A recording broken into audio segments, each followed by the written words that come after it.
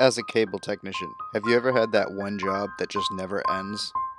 Yes, but like if my boss come through there and QC'd me, I'm gonna get a fucking write up. I got a I got a 6 line running through a fucking window sill. The drop's tied off to the fucking gutter.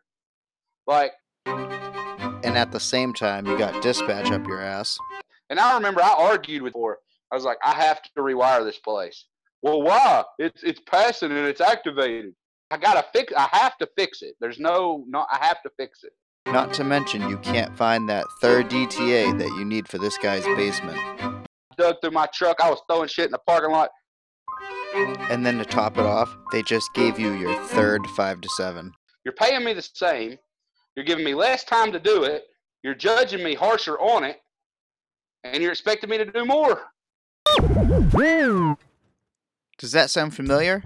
Come check out CATV Tech Talk, where we talk about the everyday life of being a blue-collar cable technician.